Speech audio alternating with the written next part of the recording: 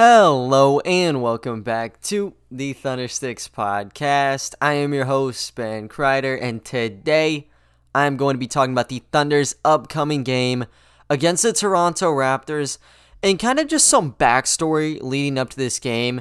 Kind of ridiculous what's been going on in Toronto's front and really just the entire league.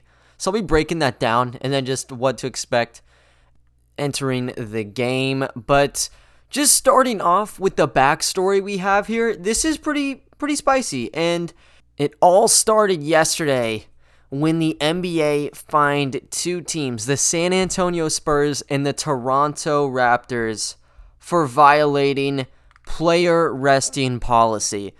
Now, if we're just going to be honest here, I feel like the Oklahoma City Thunder, if there was any team to be fined, they might be atop that list because we have seen guys bounce in and out of the rotation for resting purposes like all season long. It happened with Lou Dort during his maintenance phase. You can kind of go back to just anybody you want on the roster. There was probably a game where they were just resting because they could. I know SGA, he kind of was factored in there, maybe a little bit to begin the year.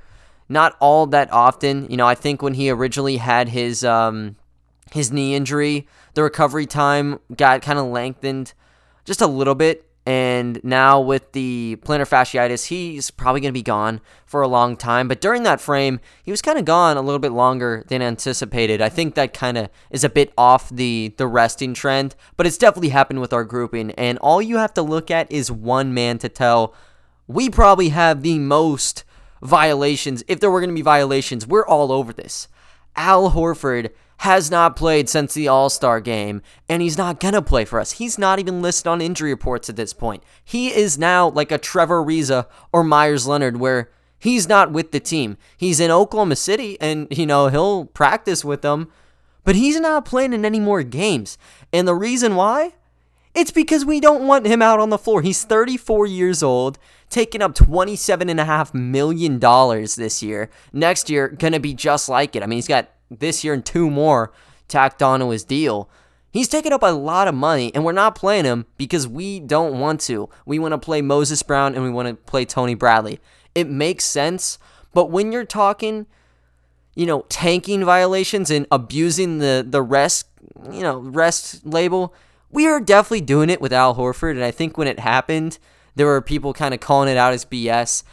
You kind of side with them, but, coming from our frame, our perspective, we kind of know that ultimately if Al Horford would have been taking up 26, 28 minutes a game, he'd be hindering Moses Brown as well as Tony Bradley. I mean, let's just be real here.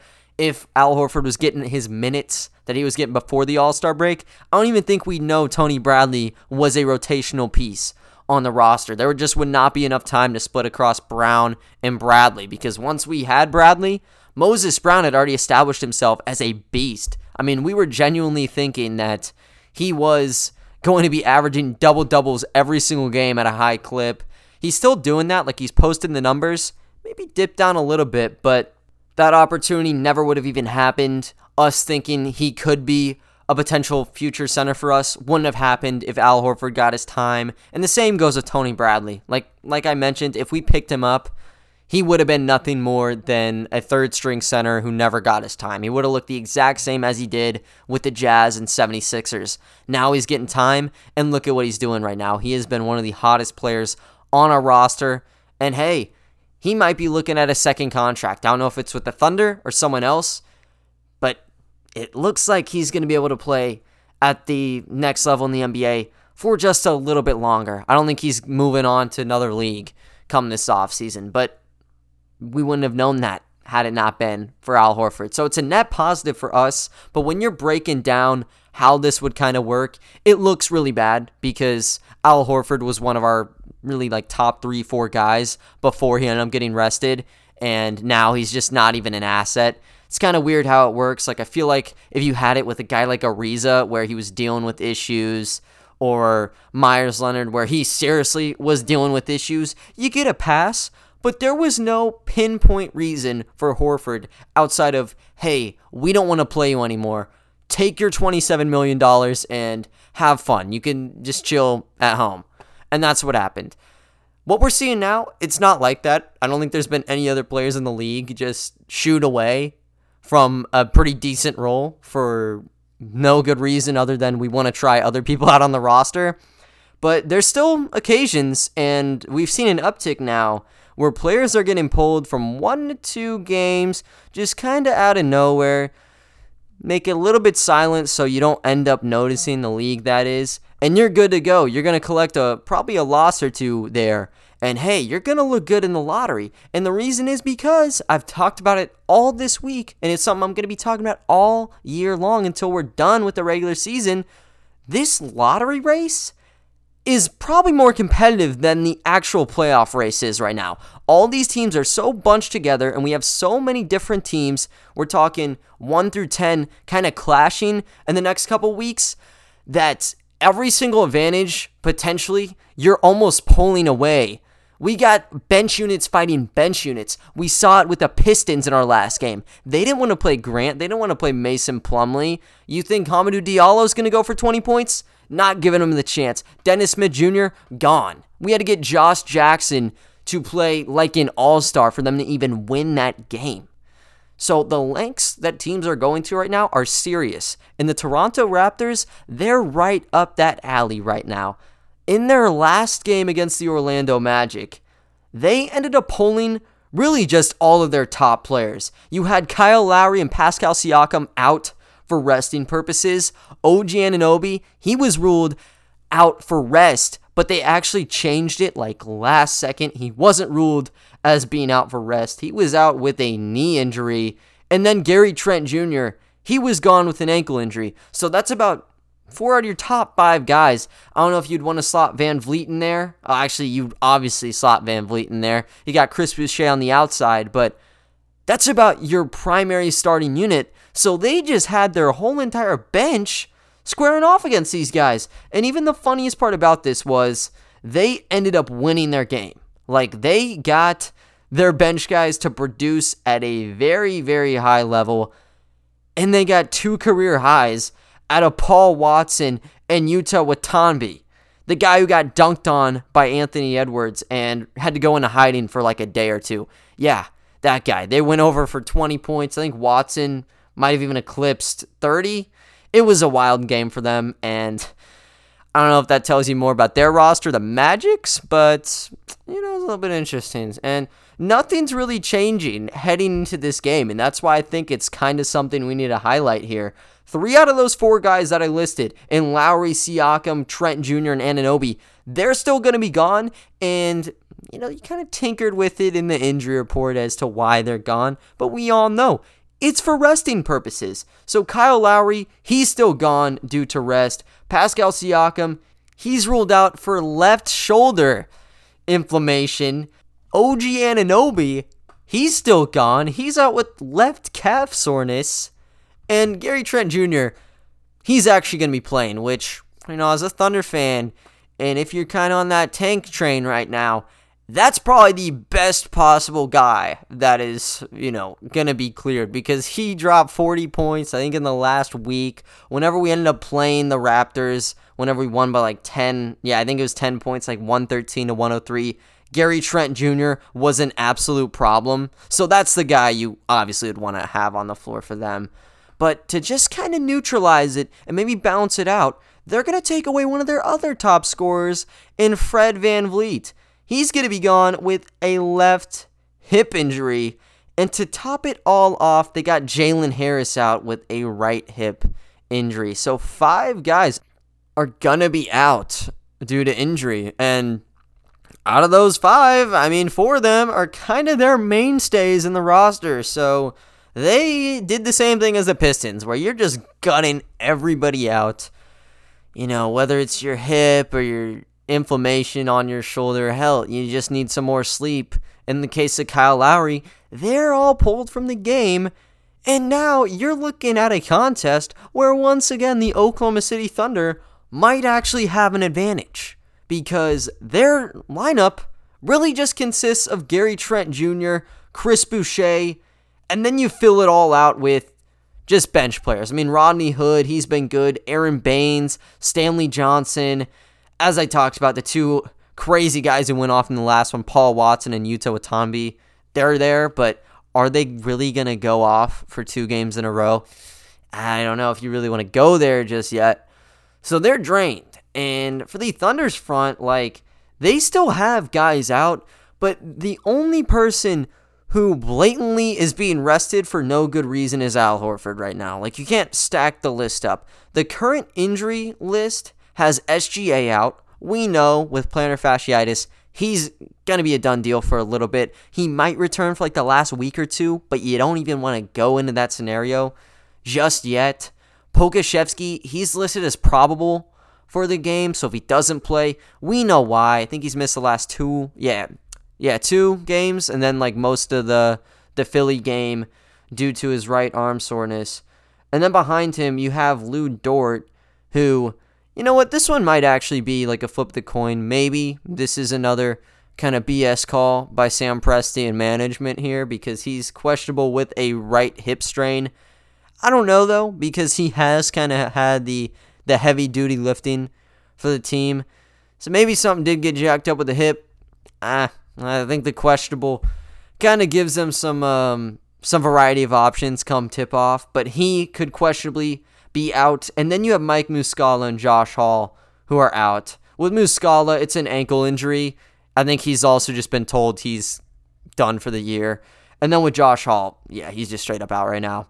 Also, you got Gabriel Deck, and he is still trying to get his visa, go through immigration and all that. So there's no, why is he not playing? He just straight up can't play. He's not even in the United States right now. So we'll see what happens with him. He doesn't have a debut date set. So if we get to a point where he never shows up and he gets around $4 million, good on him, man. I mean, we don't know how fast the immigration process will work for him, but we kind of have a ticking clock here on how many games are left on the schedule. We'll see if he's able to sneak in a couple ones, but I don't know. I mean, we don't have any signs on what's going to happen, but he may just strut out, play like 9-10 games, and walk out with a gigantic check heading into next year. So we don't know, but yeah, I mean, just looking at that injury report, the only guys that are kind of like questionable, it's going to be Lou Dort, maybe Poku as well. I think he was actually slated to maybe play. Like Mark Daigneault was talking to the media, and he is actually anticipating it, but we don't have him as fully available yet. So you can't make that conclusion right now. If the game were to start as expected, Maledon would be at the 1, Lou Dort would be at the 2, Poku at the 3, Baze at the 4, and Moses Brown would round the lineup out at the 5. But that has 2 contingencies on it because of Lou Dort and Aleksej Pokusevski. If those guys are out, you're going to see players like Kenrich Williams and Isaiah Roby fill those spots up in all likelihood. I think Dort is the one right now that has a little bit more questionable status on him. So if he's out, you're going to make some really just makeshift lineup, and Isaiah Roby would be in there. So what happens? Does Roby become the 2? Is Poku the 2? Is Baze? I don't think Baze would be the 2, but it gives a little bit of diversity and some options for Mark Daigneault to work with. You don't really know, though. I think on paper, this team would probably stomp the Toronto Raptors. But you have to keep in mind that they do have Gary Trent Jr., and they had a bench that just completely dominated against the Orlando Magic. And then you also think, the Thunder with Dort last game couldn't even beat the Pistons. That was about as watered down as you could get it without having to take a $25,000 tab from Adam Silver. But, it's just one of those deals where it's the NBA. Anything can happen. With our squad, there's a lot of random factors that can kind of go into games, and this is just going to be one of them. Just kind of looking at what a potential starting unit for them could be, it's a little bit weird to kind of boggle together, but this is just piecing what we saw against them versus the Magic, and then obviously Gary Trent Jr. with him starting, he's going to be taking up that 2 spot. So Malachi Flynn is probably going to have a major role. Gary Trent, Paul Watson, Boucher, and Kem Birch just got him from the Orlando Magic. And then Uta's probably going to play big-time minutes as well. That is not a particularly strong lineup. And I think Oklahoma City's also, they haven't played amazing. Like, they're 9 games down the hole right now. They lost all of them by big numbers.